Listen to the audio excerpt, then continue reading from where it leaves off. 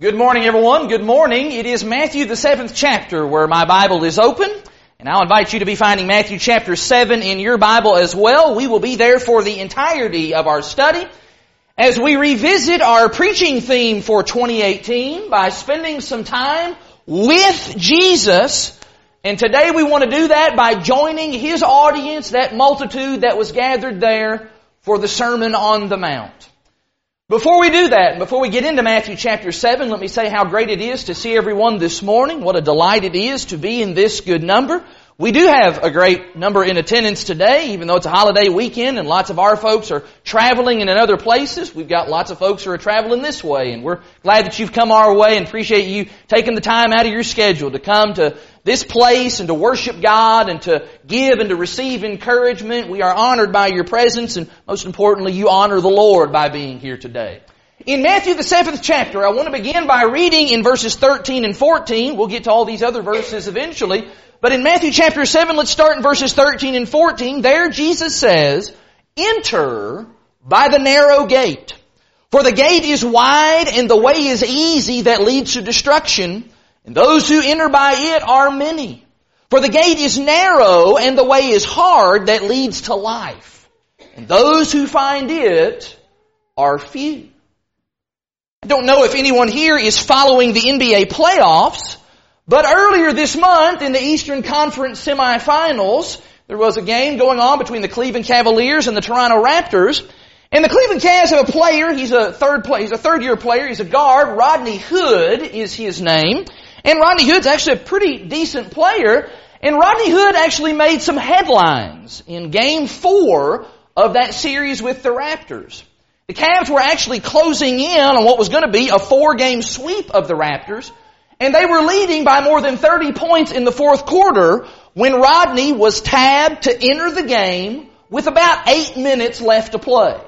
Now, Rodney had seen his playing time diminish a little bit. He'd been struggling a little bit on the court. And so this was an opportunity to get out on the court and to get some quality minutes in and to, kind of get some time under his belt.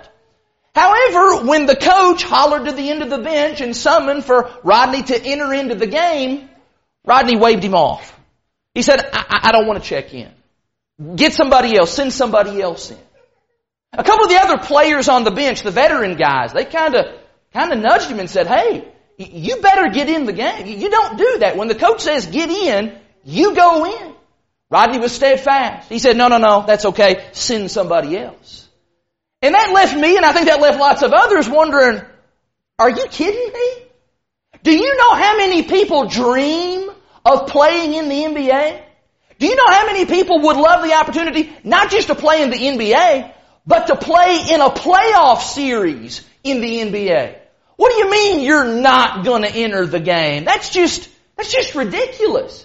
To get the chance to showcase your skills to a nationally televised audience in prime time, on your home court, in front of your home team fans, to close this series out, you're telling me that when given the chance, you're not going to enter the game? What is up with that? What is wrong with you? And in fact, that is the question that he had to answer. Not just from fans, but from the other players, from the coaches, from the news media. The question was, Rodney, what's wrong with you? Why would you not enter the game? Why would you pass up such a golden opportunity as that? And I've thought about that in the last several weeks. Because in many ways, that sense of bewilderment, we scratch our heads about that, what's going on there, I think that is very similar to how we feel about people who pass up the opportunity to enter into the kingdom of God, to enter into this game, if you will, that we call Christianity. You just stop and think about it. We think Christianity is the best thing going. We love this. We live for this. Think about all the blessings that come with being a Christian. Forgiveness of your sins. You get to be a part of the family of God. You get to call upon God as your Father. You get to have all the spiritual blessings in Christ Jesus. You have brothers and sisters in Christ who love you and care for you and encourage you. Eternal life. We believe that being a Christian is the single greatest decision that we have ever made in our lives, yes?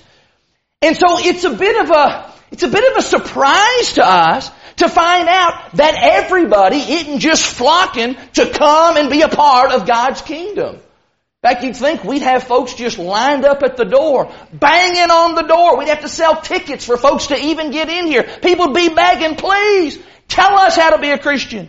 Tell us how to be saved. Tell us how we can be a part of God's kingdom. And yet, it's not that way, is it? Instead, we're the ones going to them. We're the ones begging them. Hey, do you want to have a Bible study? Hey, would you like to come to church with me? Hey, do you want to enter the kingdom of God? And the response many times is, nah, not interested. Get somebody else. Why is that? What's up with that? That doesn't make a whole lot of sense. Why doesn't everyone become a Christian and enter into the kingdom of God? Well, I don't have all the answers to that, but I know who does. And I think it would be wise on our part to go and ask Jesus about that. In those verses that we just read in Matthew chapter 7, verses 13 and 14, Jesus talks there about some people who don't enter into the narrow way. And in fact, for the remainder of this amazing sermon, the Sermon on the Mount, Jesus goes into even greater detail to explain why it is that people don't obey the gospel and gain entrance into that spiritual kingdom. And I'm interested in that. I'm interested in finding out what those reasons are.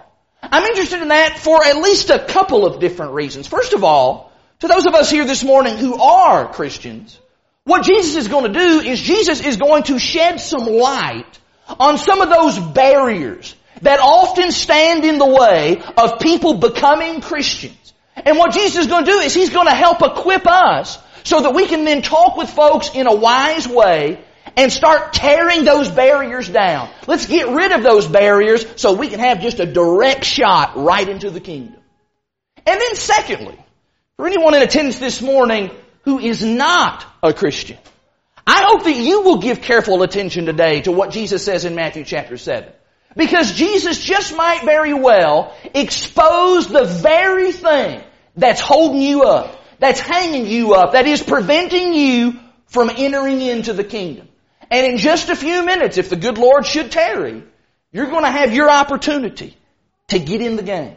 It'll be your opportunity to get off of the dime and to then render your obedience to the gospel of Christ. Are you ready for that? 4 things from Matthew chapter 7 that Jesus shows us that hinders people from entering the kingdom of God. And the very first of those things is right there in verses 13 and 14. Because Jesus tells us just very candidly that many people don't enter the kingdom because it's easier not to. Look again at verse 13. The gate is wide and the way is easy that leads to destruction.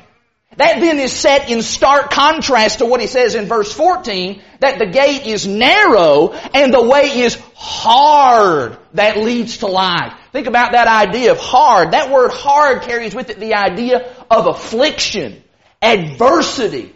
Jesus says it is tough at times. It is challenging at times. It is difficult at times to be a child of God. Being a Christian involves effort. It involves change. And of course, anytime there's change, then that can be very painful. That requires discipline. That requires work on our part. On the other hand, not being a Christian, well, that just doesn't take very much work at all, does it? Not a whole lot you have to do to not be a Christian. You know, think about it. How many non-Christians this morning set their alarm so that they could get up really early, get dressed, get their clothes on, get out there and practice being a non-Christian? Probably not anybody. Nobody said to them, boy, I tell you what, I got to get up early on Sunday and get out there and do some sin and do some wickedness because I don't want somebody to think I'm a Christian. No, that's not how that goes, is it? If you don't want to be a Christian, you can just sleep in on Sundays. You don't have to do anything. You don't have to do all kinds of things. You don't have to develop spiritually. You don't have to engage and spend time with the Word of God. You don't have to worry about sorting truth from error. You don't have to worry about battling against sin and temptation. None of that. None of that. The laziest man on the earth would make a fine non-Christian. And that's why Jesus says what He says in verse 13. Would you notice there again?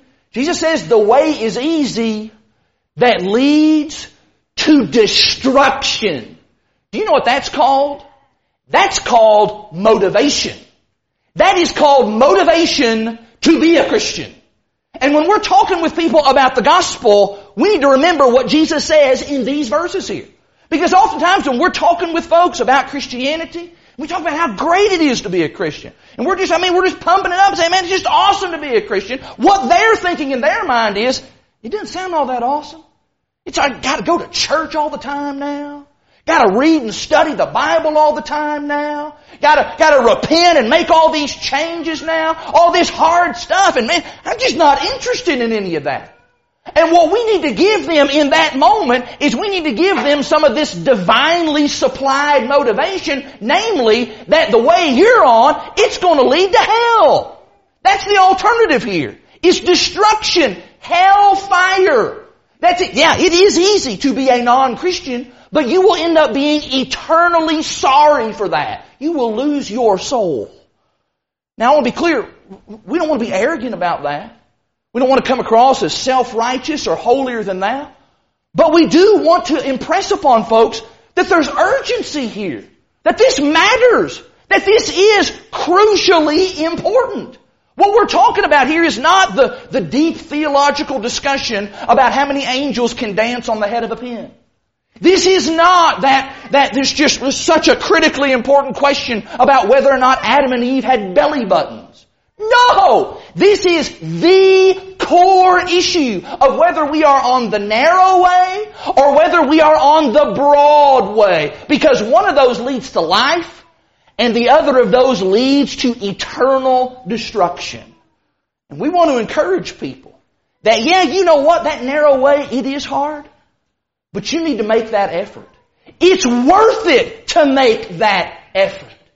Because Jesus tells us that sadly, many people, they will not be willing to make that effort. And as a result, they're going to be lost, and they're not going to enter the kingdom of God. Jesus doesn't stop there, though. Jesus then gives us a second reason as to why folks don't enter the kingdom. Pick up in verse 15 now. Jesus says in verse 15, to beware of false prophets who come to you in sheep's clothing, but inwardly are ravenous wolves. You will recognize them by their fruits. Are grapes gathered from thorn bushes or figs from thistles? So every healthy tree bears good fruit, but the diseased tree bears bad fruit. A healthy tree cannot bear bad fruit, nor can a diseased tree bear good fruit. Every tree that does not bear good fruit is cut down and thrown into the fire. Thus you will recognize them by their fruits. No discussion of why people don't enter the kingdom of God would be complete without this second point. And that is, many people don't enter the kingdom because false teachers lead them astray. Jesus says, just as it was true then, it's true today. There's going to be people who claim to be teachers of the truth. There's going to be people who claim to be on Jesus' side. There's going to be people who are going to claim to lead you and direct you to that narrow way. And come to find out, they're not exactly who they claim to be. They are, in fact, ushering people straight into the gates of hell. And I wonder if there is any tactic of the devil that is more effective than what Jesus describes here in verse 15. False prophets parading around in sheep's clothing when in reality they are ravenous wolves. In fact, do you see how these first 2 points really kind of work in concert together? It is difficult sometimes to be a Christian. It is hard to walk the narrow way. And sometimes when that happens, what folks go looking for is they go looking for an easy solution. Yeah, I'm still interested in heaven. I want to go to heaven. I want to be with God for all of eternity. So let me see if I can find someone who could show me maybe an easier route to get there. And there are plenty of false teachers who will provide that in spades today. Grace for the lazy. Church the way that you want it. No repentance necessary. Easy believism. You know, people get discomforted by the difficulty that's associated with the narrow way. But then along struts Mr. False Teacher who entices them with a much easier way. And it's not New Testament Christianity. You won't find biblical support for it. But it feels good. And it looks good. And it's lots of fun. And guess what? People like it. And that's why when we then come along and we offer folks pure New Testament Christianity, people scoff at that and say, I don't need that. I'm already saved. I prayed a little prayer. I did this or I did that. I don't need what you're offering. What happened there? What happened was they were deceived by the teaching of a false prophet. And you know, Jesus recognizes that is such a problem that in verse number 16, Jesus actually gives us the litmus test to figure out if we can determine if someone is a false teacher or not. And I want you to notice here that the litmus test is not, does the guy have a degree from the seminary? The litmus test is not, does this guy preach for a big gigantic church and have lots of congregants? The litmus test is not, does the guy have a dynamic delivery and he's an amazing orator of the Word? No. The litmus test in verse 16 is, you will recognize them by their fruits. Do you know what the fruits here is? Fruits here is talking about the end result of their teaching. Is the end result of their teaching men and women becoming Christians? That's the fruit that Jesus is looking for here. Does this person teach and tell the truth so that the hearers can get their feet on the narrow way and stay on the narrow way? Does their teaching produce a plain New Testament disciple? And unfortunately, that seems to be largely forgotten today. Lots of folks don't seem all that interested in applying that test to so-called preachers of the Word. If a pastor, and I use that term very loosely, if a pastor writes some big best-selling book, if a pastor has some big giant mega church that he flocks and he leads, if a pastor is really well known and really well liked and is famous and popular, even if he's not teaching God's plan of salvation, even if he's not a pastor according to the biblical definition of that term, oh, everything's great and grand. Look at all the great things he's doing. Jesus wants to know, what is his fruit? His fruit is not people becoming Christians. His fruit is people being deceived into thinking they are Christians when in fact they are not. And what we want to do as we encounter folks, and probably the majority of folks that we meet on a day-to-day basis living here kind of in the Bible Belt is probably going to be folks who fall into this particular category. What we want to do is we want to just encourage folks to consider what their pastor says right alongside what the Bible says. That's what we always want to do. All right, here's what your preacher, your pastor said. Now here's what the Bible said. You decide. I'm reminded of a story from all the way back in pioneer days about a religious debate that was supposed to happen between this big name preacher, and this is probably before the term pastor was being used in that sense, but he was kind of acting like what we would consider a modern day pastor. And he taught faith only salvation. Was really pressing that idea and was really big on that. The idea that you don't need to be baptized, all you need to do is believe and you can be saved and go to heaven. It was a debate between him and a gospel preacher who was going to press and defend the position that you do need to be baptized in order to be saved. Unfortunately, on the night of the debate, the gospel preacher wasn't able to be there. The bridge was actually washed out. There had been some heavy rains that day, and he wasn't able to get across the bridge and get to the meeting place for the debate. And so the other people, they got there, and the big false teacher, he got there, he got in the pulpit, and he just started just bashing the guy. Oh, he's afraid. He can't debate me. He realizes he's got a position that really can't be defended. No one can prove that baptism is necessary for salvation. Finally, there was an old farmer sitting all the way in the back, and he said, I can prove it. And so the debate was on. It wasn't the scheduled debate, but the debate was on.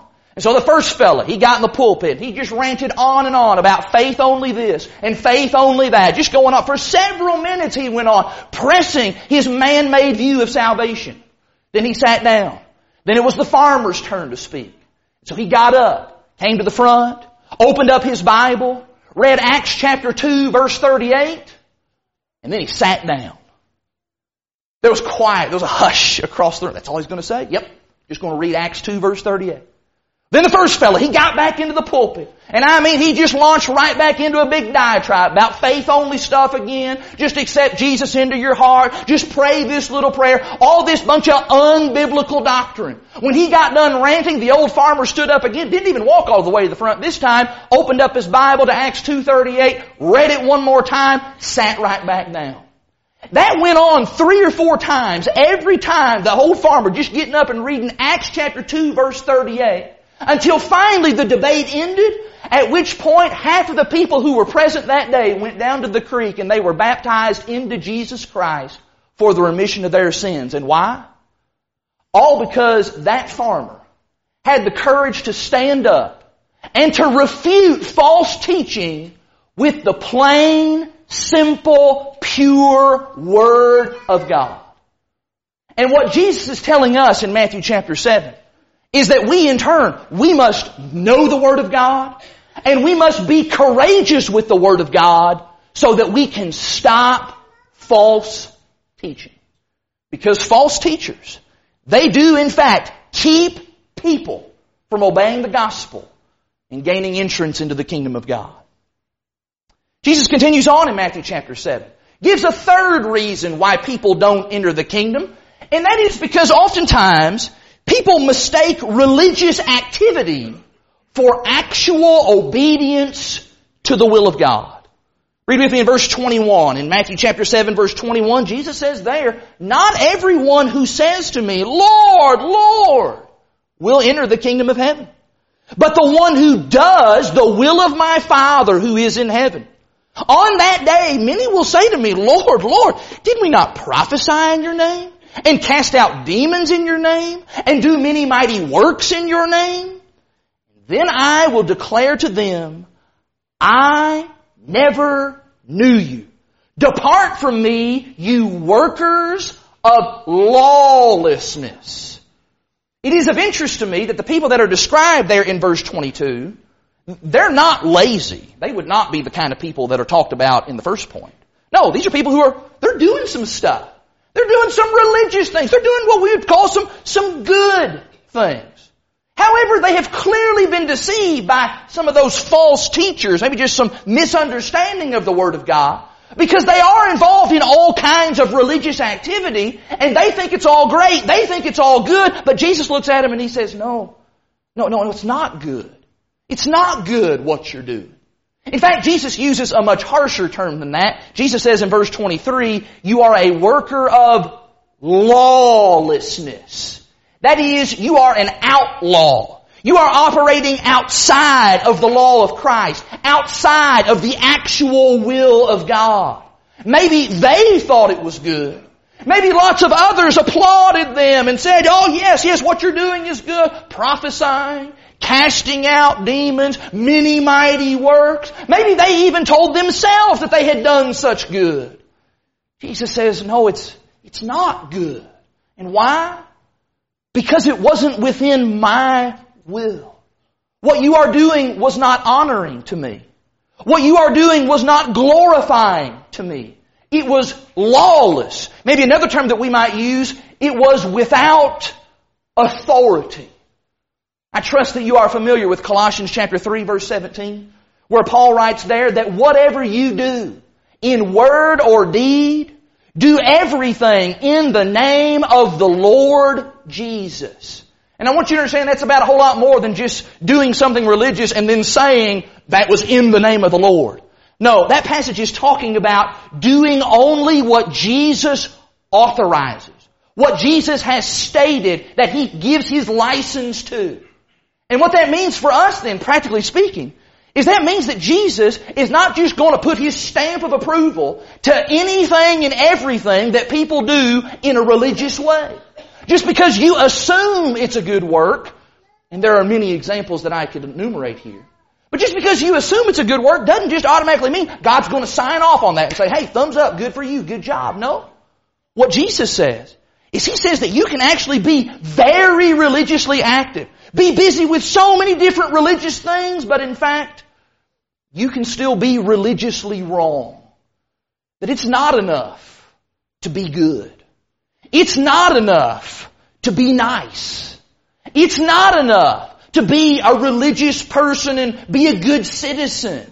No, we have to actually do what has been authorized in the revealed Word of God. And let's just be candid, that principle is not grasped by the majority of people in the religious world today. It's just not. There are all kinds of giant, massive churches meeting this morning, even here in this very town. And they are doing all kinds of mighty works in Jesus' name. And they are not within the will of Christ. They are not teaching what Jesus taught about salvation. They are not worshiping according to the New Testament pattern. They are not doing what the New Testament shows to be the work of the church. It seems like there is this general assumption today that if there's good intentions and if there's sincerity there, well then God must be pleased with me. But what we want to do is we want to just ask folks, and we want to ask them just right out of this passage. We want to ask them, well, how do you know that? How do you know that God is pleased with what you're doing? Is there authority for what you're doing? That's a fair question. Or are you possibly confusing religious activity with actual obedience to the expressed will of the King? You know, the good news in all of this is that Jesus has not hidden His will from us. We're not looking at, man, I don't know what Jesus wants from us. I don't know what He wants for me as an individual. I don't know what He wants for us as a church to be done. It's not hidden from us. It's right there. It's right there for the taking. Everybody here's got access to one. It's within arm's reach right now. It's simply a question of will we do what He wants, or will we be workers of lawlessness? Jesus says, unfortunately, many people will choose the latter. And that is exactly why they will not enter the kingdom of God. All of that then leads to the powerful conclusion of the Sermon on the Mount, where Jesus says here that many people do not enter the kingdom of God because their hearing doesn't quite translate into doing. Let's finish it up. Read with me in verse 24. Jesus tells a parable. He says, everyone then who hears these words of mine and does them will be like a wise man who built his house on the rock. And the rains fell and the floods came and the winds blew and beat on that house, but it did not fall. Why? Because it was founded on the rock. But everyone who hears these words of mine and does not do them will be like a foolish man who built his house on the sand. The rains fell and the floods came and the winds blew and beat against that house, and it fell. And great was the fall of it. Why are some people going to be lost? Well, Jesus says here, it's not going to be because they didn't know about the narrow way. And it's not because they're following after some false teacher. And it's not because they're going to be involved in some kind of religious error. No. He describes here people who knew. They did. They knew. They knew exactly what Christ wanted them to do. In fact, they heard it over and over and over again. They just never did anything about it. They never acted upon those words. And I am particularly impressed with the imagery that Jesus uses to describe all of that, because Jesus says it's like building a house on a foundation of sand. Last month when we were down in Texas for the meeting down there in Clute, Texas, that's down in the southeast part of Texas, and it's just a few miles from the Gulf Coast there, right from the shore. I was talking with one of the brethren there at Clute after services one night, and he was talking about the difficulty and the challenges of living right near the Gulf Coast. And he said that where he lived, he just had all kinds of ridiculous foundation problems. That clay soil that really is, Texas is really known for, that clay soil would shift and it would heave whenever it rained, and then it would swell up really big in the spring. But then when July comes and the hot scorching heat of the sun shines down, what happens is it gets all hard and then it shrinks up. And as a result, you get all kinds of wonderful after effects in your house. You have doors that won't close all the way. You have cabinet doors that just open on their own right in the middle of the day. Then you get those beautiful and wonderful cracks that come right there in the corner of the door frame and go all the way up to the corner. Some of you architectural people, there's probably a name for all of that, but those wonderful little blemishes that are right there on the house. And he acknowledged, he just kind of told me up front.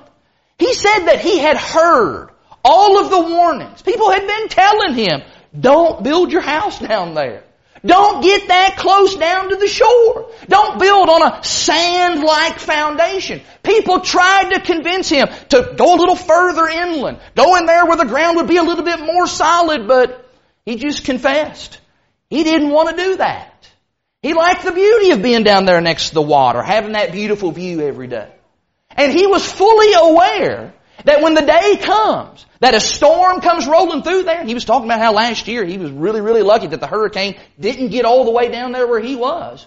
But he is aware that when a storm does come, and his house finally collapses, he realizes that there's not going to be a whole lot of sympathy for him. Because he had heard, and he had heard, and he had heard, and he had heard, and still, he built his house on an unsturdy foundation. And what Jesus says here in Matthew 7, is he says that people do that spiritually as well. That is, instead of building their life on Christ, instead of building one's life on Him and His Word, people build it on really anything else. Anything else, and in so doing, people reveal themselves to be fools. You know, I think about this last point.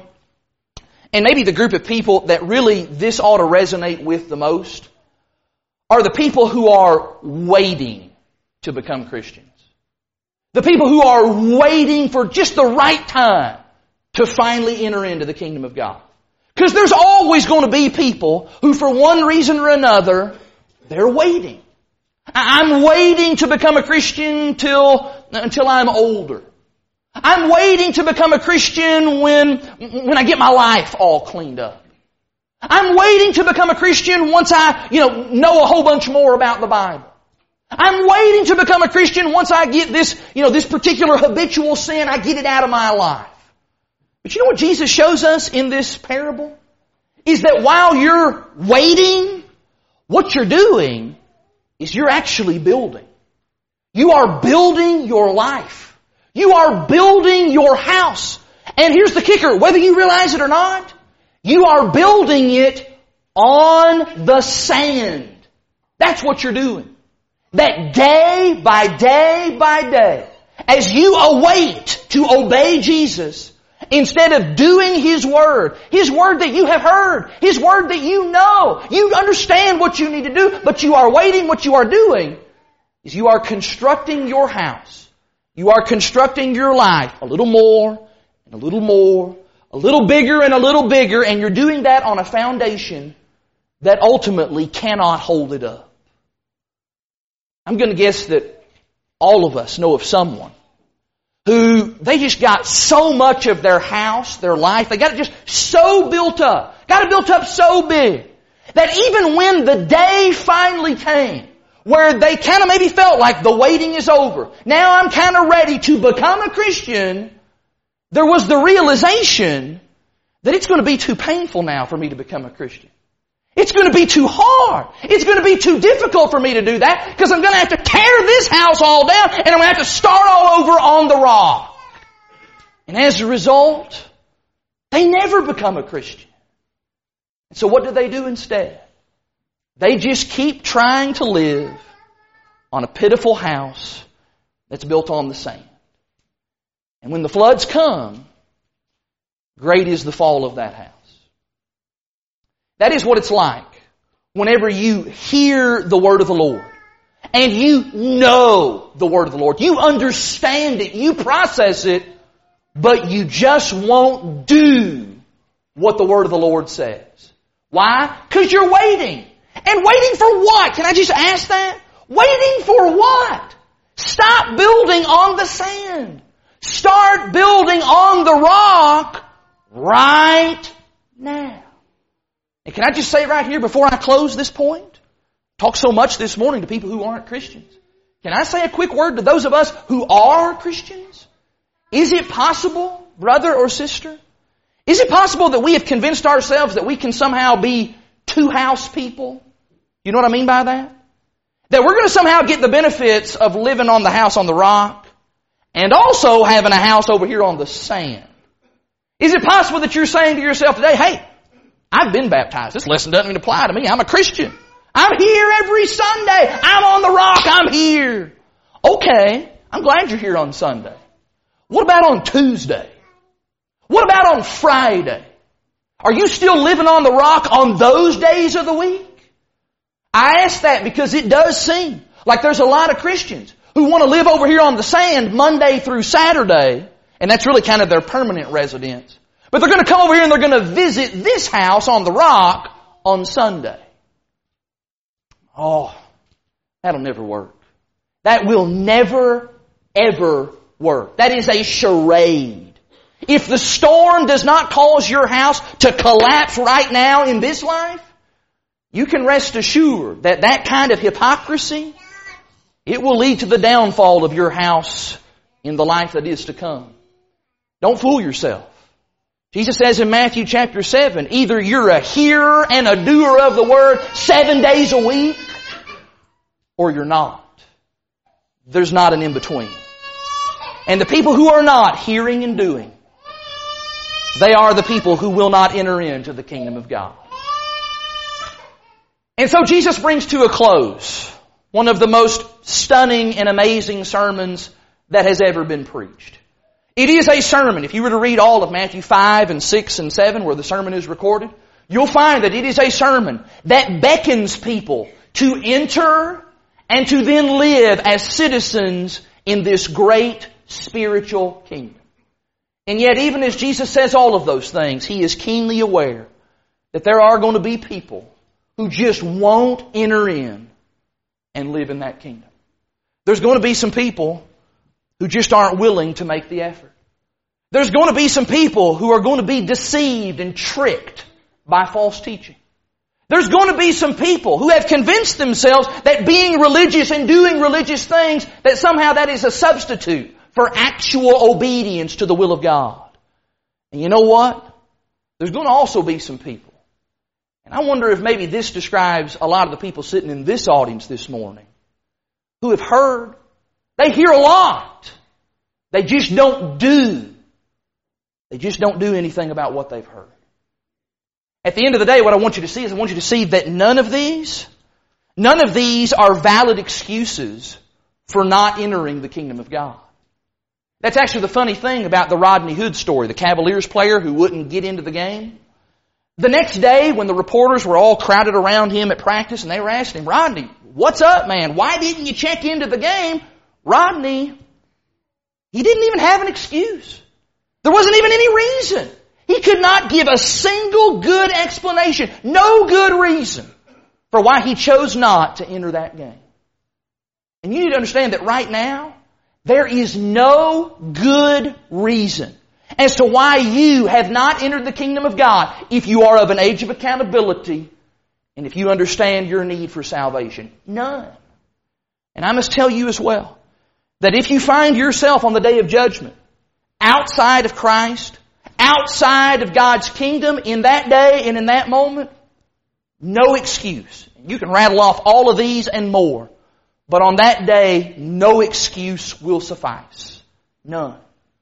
Because you're going to be standing before the judge of all the earth. And that's the good news of right now. The good news is that the Lord has been merciful and He's been patient and He's been kind. And He has granted you life. And He's granted you the opportunity to be here in this place, to hear these things from His Word, so that you would make today the day that you enter into the kingdom of God. You can do that right now through your obedience to the gospel. If you believe that Jesus Christ is the Son of God, if you will confess that before others, if you are ready and willing to turn away from sin and turn to God, the Bible word for that is repentance. And if you are ready and willing to be immersed in water, then the Bible teaches that that's how your sins are washed away. That's how we're forgiven. The Lord then adds us to His church. We are a part of that heavenly kingdom. We can know the joys and blessings of being on the narrow way, the road that leads to heaven. Can we help somebody this morning to take those steps? Brother or sister, it may be that you've gotten off the path. You were on the narrow way once upon a time, but somewhere along the way, maybe some of this stuff got in the way and, well, you started drifting over here into a different path. You need to repent. Come back to the Lord. Let's pray with you. Let us encourage you and help you in whatever way that we can. Whatever your need might be. Let's all get on the way that leads to heaven. And let's do that right now while we stand and while we sing.